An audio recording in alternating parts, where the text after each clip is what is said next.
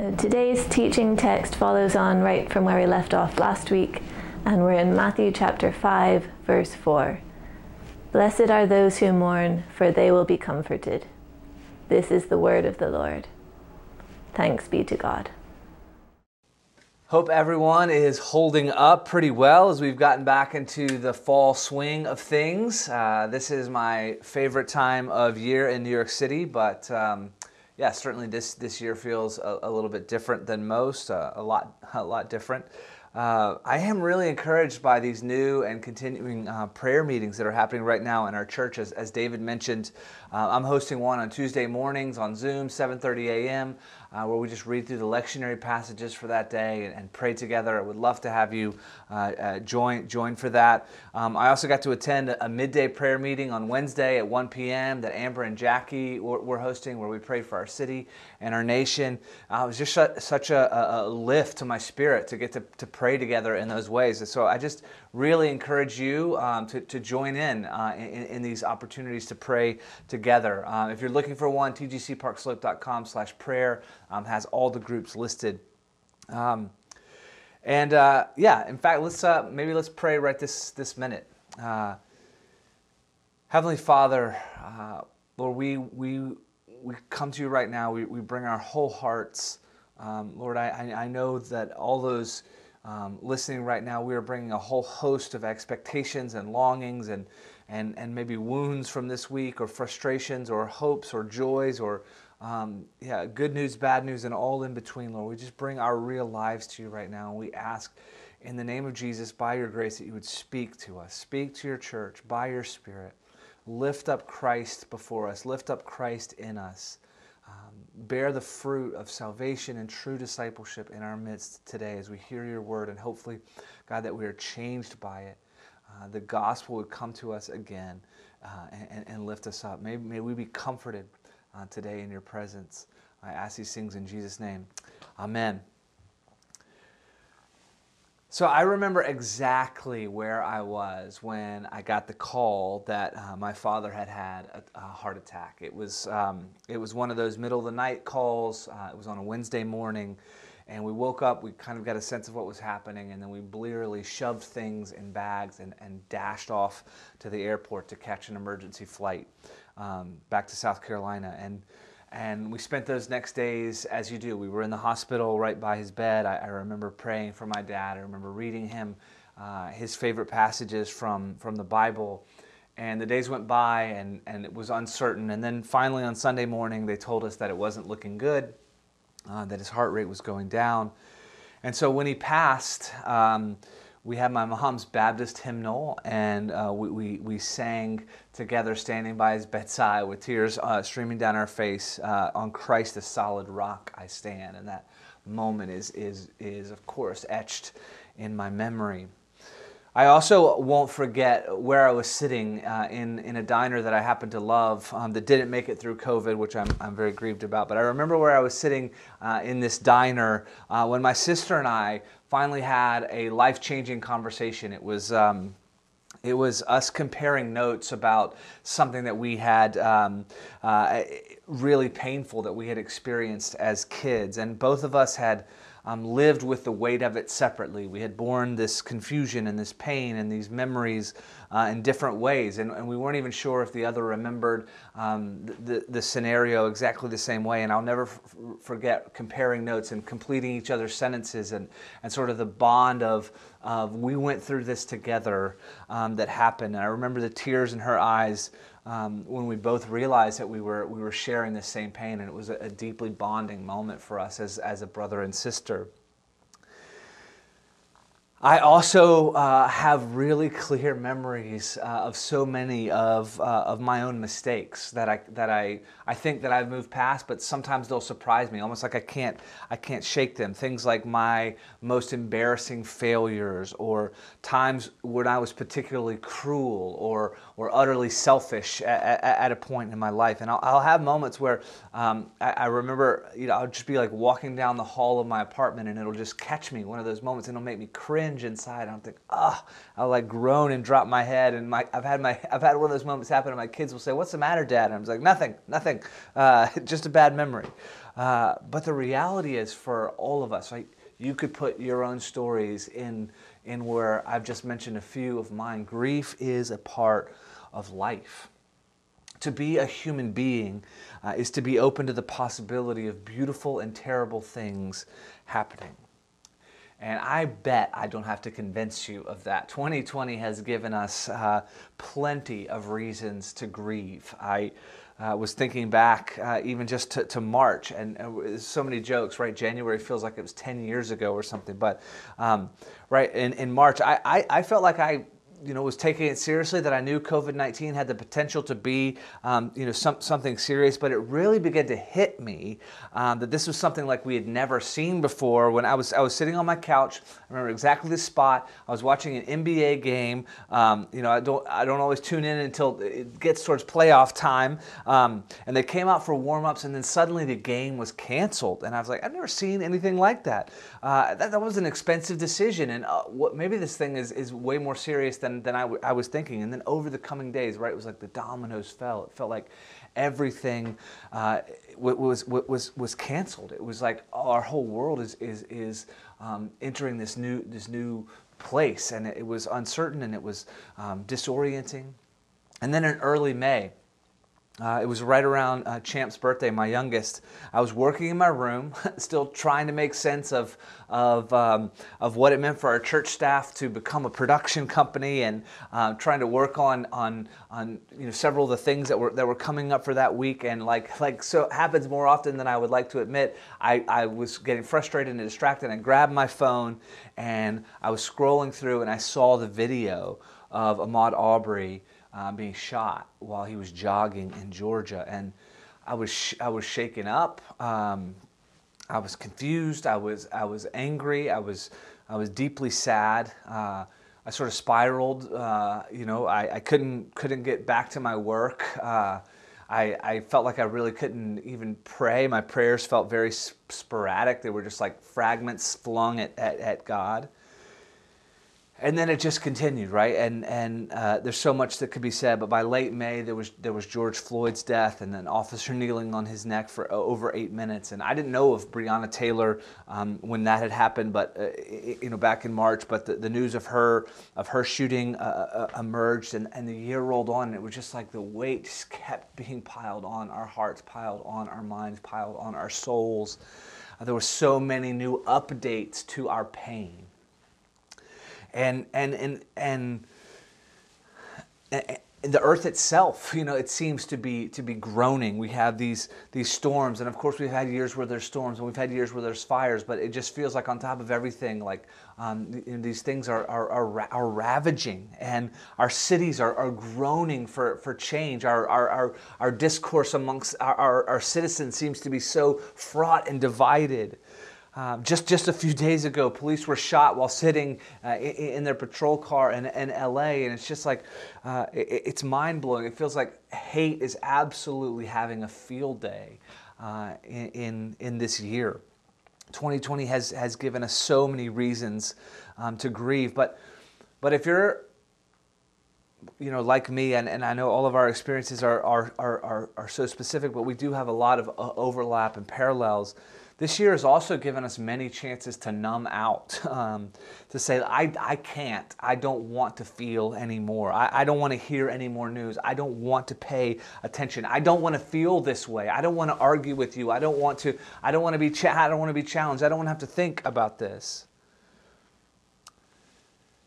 And it's not just, right, of course, it's not just the massive tragedies or the big news, right? We're experiencing blatant injustice and a global pandemic and these natural disasters all around us, but we all still have the daily griefs of everyday life, right? Many of us Right, here we are. I'm doing this on camera because we can't meet in person as a church. We can't have all those beautiful unplanned interactions that happen over coffee or an embrace or sharing a little bit about your week and the mounting grief that comes with missing those types of experiences. We haven't been able to share meals or have people into our apartments in the same way, right? Going back to school this year and the excitement or the dread, whatever that would normally contain, now it's sitting in front of a screen. We've missed weddings, we've missed funerals, right? Trips to see family, right? This, maybe if there's ever been a year where we needed to hear Jesus say these words, it's this year. Blessed are those who mourn, for they will be comforted. Blessed are those who mourn, for they will be comforted. Jesus is beginning this definitive teaching on the kingdom of God, what it is, how it breaks into the world. He's expressing God's covenant love to Israel that he had promised in Abraham and promised in Moses and promised in David and promised throughout the story, how it's being expressed, how it's being fulfilled. He's unveiling how the salvation of God comes to meet the broken and lost world. He's talking about who's included in this massive inflow of grace in the kingdom coming on earth as it is in heaven. He's teaching his followers how to live in the real world, right at the intersection of life actually happening. And the second thing he says is, blessed are those who mourn, for they will be comforted. We're not going to go as deep into the context and the background as we did last week, every week. But there's a few things that we do need to remember about how to read these Beatitudes. And the first is in that first word, the word blessed. We said last week that it's a translation of a Greek word, makarios, that often gets translated happy.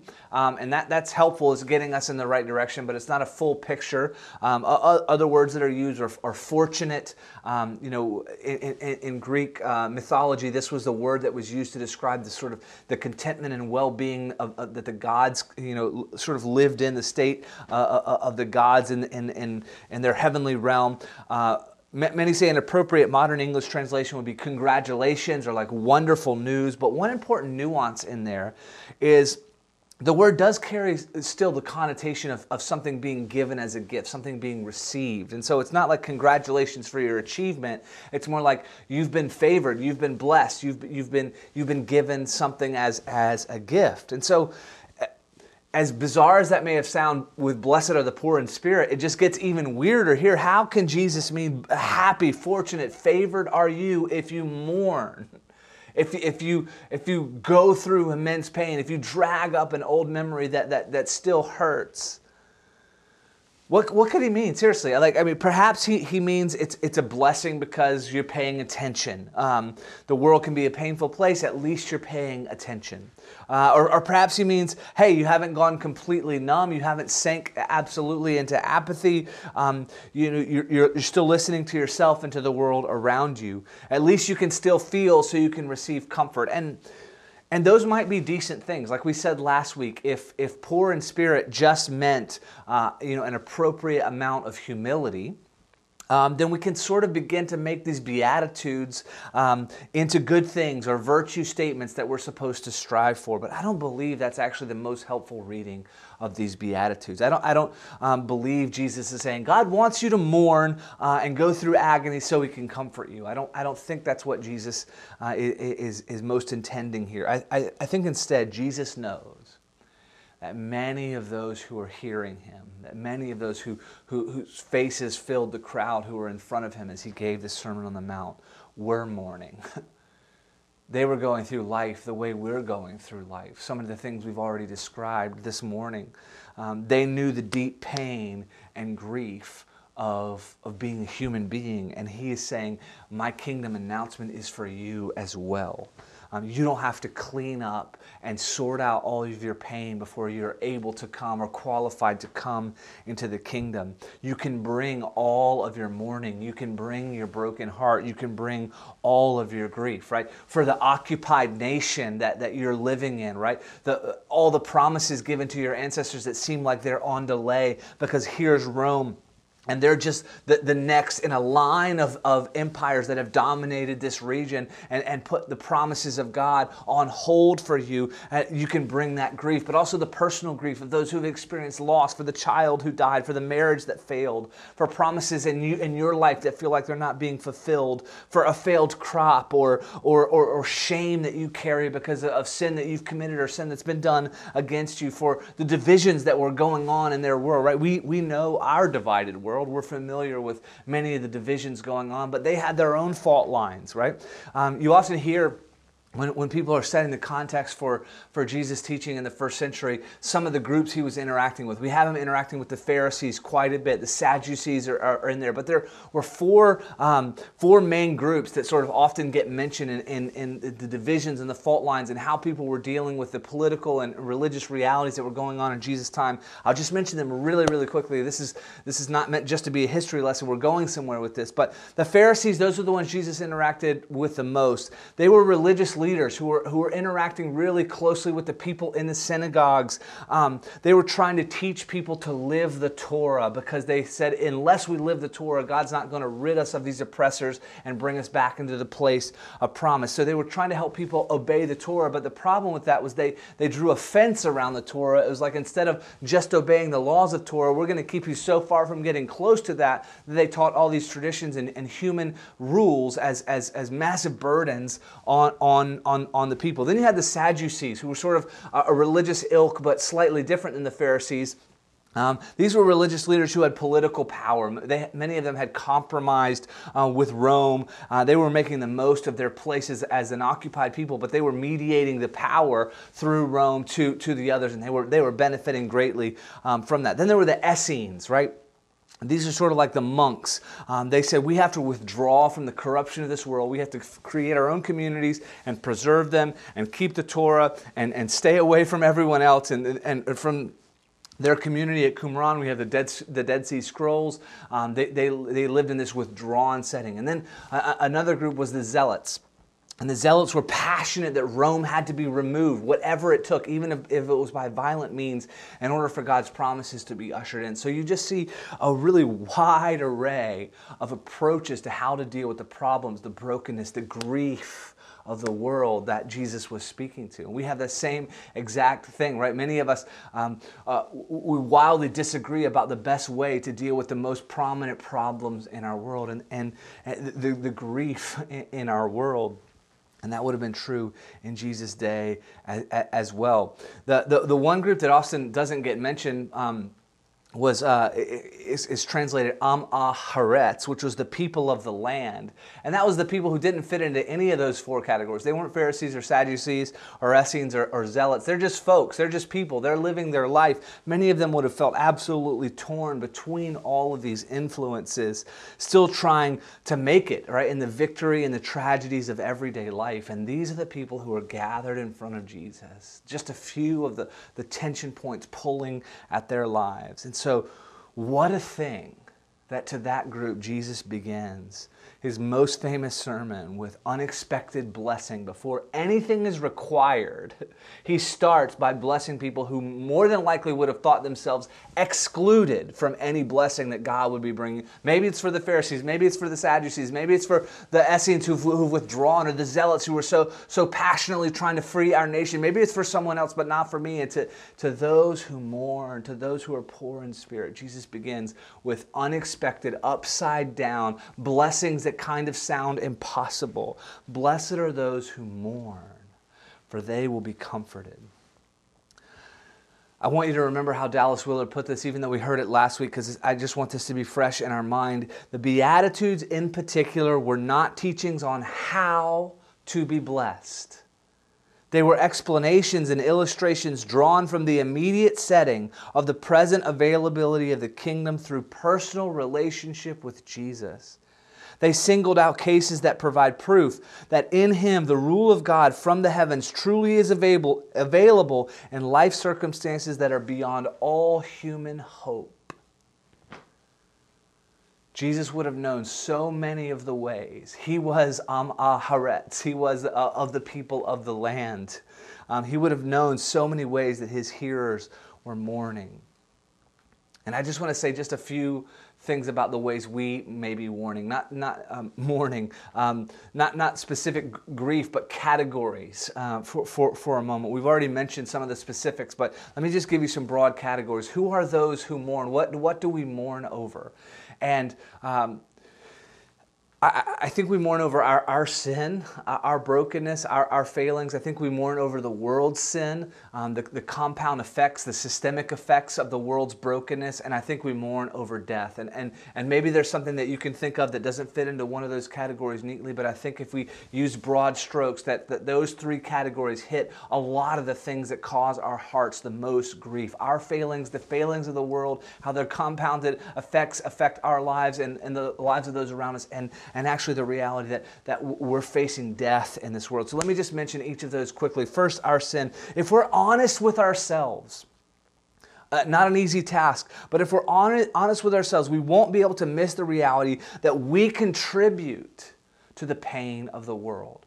We contribute to the pain of our own lives. And I think it's not damaging to ourselves to admit that. It's actually the beginning of healing for ourselves to admit that. We often try to meet the deep needs of our souls in places that were never intended to sustain that level of expectation or to meet that level of need in our inner person. We in many ways deliberately and inadvertently go against the way of God, the Word of God, the character of God. We choose our own way, right? All the way back to the garden, we seek to sort of be our own gods, the captain of our own ships. And we might call this freedom, right? This is sort of something we wrestle with in America, is what is a true vision of freedom? We might call it freedom to be able to go on our own way. And to some extent it is, but it is a shallow and distorted freedom. So much of our pain actually comes from being dislodged from our heart's true home, the place that we're meant to abide in the love of Trinity and the love of one another, to be in God's love and to love one another. This is close to how Jesus summarized what life is all about. So when we use our freedom to go our own way and to insist on meeting the needs of our life as we see fit, this isn't just a sentiment, this is spiritual life and death. Sin separates us from God. That's one of the most profound and prolific effects that the Scriptures describe. Basically, that means when it fractures our relationship with God, it strains our relationship with one another. It impacts our identity, how we think and feel about ourselves, and it impacts how we deal and relate to the world. So at every level of relationship, we experience brokenness in our world. We have to come to a place that we are willing to say, I play a part in this. The line of good and evil isn't out there somewhere. It runs down the center of my own heart. And when we do, what do we do when we come to that awareness? We mourn. We admit, we bring the pain, we scrape it out, we share it with another, we share it with God. We ask for help, or we deny it and then we just prolong the process. But because of our sin, we mourn. And that's totally appropriate. That's a part of our healing. But also we mourn the world's sin, right? Sin is not just something that's personal. It is communal. It is generational. It is systemic. There are compounds of effects of it through generations, through that ripple through community, and they also cause us to mourn. Sin, of course, is in us, but it is very obviously in the world as well. Like war and racism and systems of oppression and systemic greed and industries that are built on exploitation, right? It blows my mind that pornography makes more money than medicine in the world today. And that's an example that evil can get ingrained in a system, exploit people, and absolutely trample over life. This was true in the first century. It's true in our day. So we mourn our own personal contribution, but we mourn the generational compounded systemic brokenness of our world. And then we mourn death. Either you've stood in a hospital room with tears streaming down your face the way I described at my dad's passing, or you're going to, I'm sorry to say. The theological result of sin is death, in that we are separated from the source of life. Our physical and spiritual life finds its source in God, and to separate from that is to bring into this gap death. But that's not just a theological idea. We experience it every day. We experience it in the wearing down of our own bodies. We experience it in the loss of our loved ones. We experience it in threats to our children, threats to our safety. Our world faces death every day, and so we mourn, or we numb out and ignore. And Jesus is looking into the hopeful faces of those who, it says in the end of Matthew 4 that he had just healed the sick. Can you imagine why the crowd is pressing in? Because they know the reality of sickness and death. It was all around them. They're pressing in. And they know this man has healed the sick. But some of them know for others that they love it was too late. There are those he's not going to get to. He didn't heal every single person. And so we mourn. Our sin, our brokenness, the world's sin, the world's brokenness, and death. This reality that all of us face. Blessed are those who mourn. Celebrate. Good news. Wait, what? For they will be comforted. For they will be comforted. How? Through the person speaking, most simply. Through this Jesus, this promised Messiah, the promises made all the way back to the beginning, through his kingdom coming, through the salvation that he's offering. It's so critically important for us to remember that this sermon is coming to us, but God didn't just send us a sermon. He came to us as a person. He knew we didn't just need disembodied ideas about how to deal with the gravity and the tragedy and the brokenness or the promise and hope of the world. He knew we needed an example, lived flesh and blood reality. The Word became flesh and dwelt among us. And this is so important because it speaks not just to what Jesus is saying, but how he's saying it and how it is going to be fulfilled. I love how N.T. Wright sort of says some summary statements about what Jesus is doing in this sermon. He says, Jesus is not suggesting that these are simply timeless truths about the way the world is, about human behavior. If he was saying that, he was wrong. Mourners often go uncomforted. The meek don't inherit the earth. Those who long for justice frequently take that longing to the grave. This is an upside down world, or perhaps a right way up world. And Jesus is saying that with his work, it's starting to come true. This is an announcement, not a philosophical analysis of the world. It is about something that's starting to happen, not about a general truth of life. It is gospel, good news, not good advice. You will be comforted because of the reality that Jesus begins his ministry saying, repent, the kingdom of God is at hand. And when this kingdom breaks in, when it spreads like a mustard seed sowed in the ground that grows up into something that provides life and nourishment to so many, it is going to be a comfort to your pain, to the systemic brokenness of the world, and ultimately to the problem of death that we have dealt with through generations. So blessed are those who mourn. They will be comforted. Not maybe they will be comforted. They will be comforted because the kingdom of God is coming in real reality through this person and to anyone who will come from those who are listening to receive the invitation of life that is present there. The comfort is going to come. I gave you 3 ways that we mourn. I'll give you really quickly 3 ways the comfort is going to come. Through the person of Jesus, through the body of Christ, and through his resurrection. First, the person of Jesus. This is a man, Jesus, who's speaking in this sermon, giving and embodying these words. And later it's going to be said that he is our high priest. He is able to sympathize with our weakness. Basically, the mourning, the grief, the pain, he's acquainted with it. He is a man acquainted with sorrow, not unfamiliar with walking into the awkwardness of a hospital room where people are grieving. Not unfamiliar with walking up to a family who's just been given a devastating diagnosis, or someone who's lost a child, or seen their dream absolutely dashed, or gotten way on later into life thinking certain things would have been true for them, certain things would have happened for them, and they simply haven't yet. Jesus was acquainted with grief.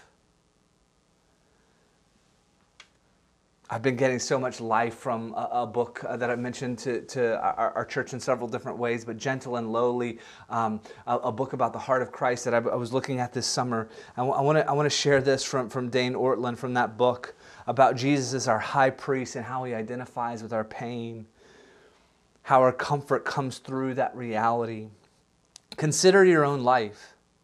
When the relationship goes sour, when the feelings of futility come flooding in, when it feels like life is passing us by, when it seems that our one shot at significance has slipped through our fingers, when we can't sort out our emotions, when the longtime friend has let us down, when a family member betrays us, when we feel deeply misunderstood, when we are laughed at by the impressive. In short, when the fallenness of the world closes in on us and makes us want to throw in the towel, right there, we have a friend who knows exactly what such testing feels like and sits close to us, embraces us, with us, solidarity. Our tendency is to feel intuitively that the more difficult life gets, the more alone we are. As we sink further into pain, we sink further into felt isolation. The Bible corrects us. Our pain never outstrips what He Himself shares in. We are never alone. The sorrow that feels so isolating, so unique, was endured by Him in the past and now is shouldered by Him in the present. Amen, church. Blessed are those who mourn, for they will be comforted not by some disembodied philosophical idea, but by the actual embrace of Jesus, our high priest, who was thoroughly able to sympathize with our weakness at every level, at the full nuance and all the uniqueness and all the detail of your particular pain. Christ has been there in the past and is shouldering that burden now. Our comfort comes to us, church, through the person of Jesus. Where do you go with your pain? Go to Jesus. Run to Christ. Feel His embrace. Comes to us through the person of Jesus, but also, quite frankly, comes to us through the body of Christ. One of the primary ways God tangibly comforts us in this world, obviously through His Spirit, through His world, through a sense of His embrace, but many times that will come to us through our brothers and sisters in Christ. God speaks, God comforts through His body. Jesus is the head, we are the body, and when there's a uniting there, when there's a wholeness there, when there's integrity there, we begin to express that same comfort that Jesus shares with us. That's why, honestly, it's so important. Let's pray together, right? Not so our personal piety can go up or so that we can tick off, hey, this many people are praying at prayer meetings at TGC Park Slope during the week. It's so we can bear one another's burdens, so that we can be a part of being priests to one another and mediating the presence of God and speaking the words of life and joining our faith together and saying, we're knit in this life together. It's too hard to do it alone. We were never intended to do it alone. We have to do it with Christ, and we have to do it with the body of Christ, knit together as one another. So we pray together so that our lives can be shared, no matter what, right? No matter if we're isolated into our homes and we're having to do it on Zoom, or we can only meet a few people at a time in the park, and we're not sure when we're going to be back in the middle school and all that. So what? Yes, we are mourning, but we're pressing into the comfort available to us in the person of Jesus and represented in our brother and sister in Christ. What a thing. The last thing I'll mention is that we take comfort in the resurrection of Jesus. And I know we're only in Matthew 5, and that's going to come at the end of these gospel accounts, but we've said when we're talking about the kingdom of God, whatever it is, salvation and joy and freedom from exile and returning home and forgiveness and deliverance and freedom, and it is already. It's coming in the person of Jesus, but it's also not yet. There's a future reality that we're waiting to fully experience one day. Jesus is called the firstborn from among the dead. His resurrection becomes our resurrection. That's ultimately the hope. As my mom creaks open her Baptist hymnal and sings, her husband of 26 years is passing on and dying, and she doesn't know exactly what life is going to be about, but she stirs her heart to sing a hymn of comfort. And what's it about? It's about the reality that the resurrection of Jesus isn't just for Him. It isn't just a one-time thing. It's not a disembodied theological idea. It is coming to become our very life and saying we are going to pass through death with Christ into a life that is beyond our imagining. These very disciples who are on the front row listening to the Sermon on the Mount, they are going to mourn. They are going to lock the door for fear of those who would be coming for them. They are going to shed tears. They're going to be overwhelmed at the shame and guilt of their own failures and mistakes. And comfort is going to come to them. It's going to say, look at my hands and look at my side. Peace be with you. Receive the Holy Spirit. Comfort is going to come and restore them on the beach around a meal and say, let's eat fish together and you're forgiven. Go and feed my lambs. The resurrection of Jesus is our hope. Matthew 5 is giving us the beginning of Jesus' public ministry with this sermon. The second thing he says is, "Blessed are those who mourn, for they will be comforted." In Luke's gospel, in Luke 4, as Jesus is beginning his public ministry, he goes into the synagogue and he reads from Torah. And he reads from the prophet Isaiah in Isaiah 61. And then he sits down and he says, "Listen, what I just read is fulfilled in your hearing. Do you remember it, church? Do you remember what he says? Let me give it to you. This is Jesus. The Spirit of the Lord is on me because the Lord has anointed me to proclaim good news to the poor. He has sent me to bind up the brokenhearted, to proclaim freedom to the captives and release from darkness for the prisoners, to proclaim the year of the Lord's favor and the day of vengeance of our God, to comfort all who mourn and provide for those who grieve in Zion, to bestow on them a crown of beauty instead of ashes, the oil of joy instead of mourning, a garment of praise instead of a spirit of despair. They will be called oaks of righteousness, a planting of the Lord for the display of His splendor." That's Jesus' ministry. That's what He's come to do. That's why He can say, "Blessed are those who mourn, for they will be comforted, and they will be comforted in and by my life, by my covenant love, by my life, death, and resurrection." Maybe there's never been a year where we needed to hear more. That He's going to comfort those who mourn, that He's going to bind up the brokenhearted, that He's going to give beauty instead of ashes, a garment of praise instead of a spirit of despair. Maybe there's never been a year we needed to hear more. Blessed are those who mourn, for they will be comforted. To know that comfort comes from Jesus, who knows our pain, who has passed through death and is offering us something else. Life, victory, comfort. Let's come to Him. Let's pray. Heavenly Father, I ask right now, in our hearts, in our minds, in our posture, and in whatever ways we can, we would run to You right now, Jesus. Experience Your embrace. Hear the invitation of Your love radiating through Your words, radiating through Your promises, inviting us to life and life in the full. The thief has come to kill, steal, and destroy, but You, Jesus, have come to give us life and give it to the full. May we experience it. May we receive it. God, may we not settle for any false offerings, for any substitute life, for any life that is apart from You or away from You, no matter how compelling the lies may have become in our world, no matter how powerful cultural influence may be on us. May we be those who look to Jesus, who fix our eyes on Christ. You are the pioneer of our faith. You are the author and the finisher, the beginning and the end. You are the place we're trying to get and the way we get there and the person who walks along with us, God. Come, Jesus, embrace Your church. We need to return to Your heart. God, help us by Your Spirit in Jesus' name. Return with all of our heart to You today. I thank You for the reality that Your mercy is new every morning. Your grace means we can start right now, or we can continue right now. We can bring our full hearts to You. Give You thanks and praise, Jesus. Do Your work. Do what only You can do. Minister to Your people right now as we worship, as we receive this meal. In Jesus' name, amen.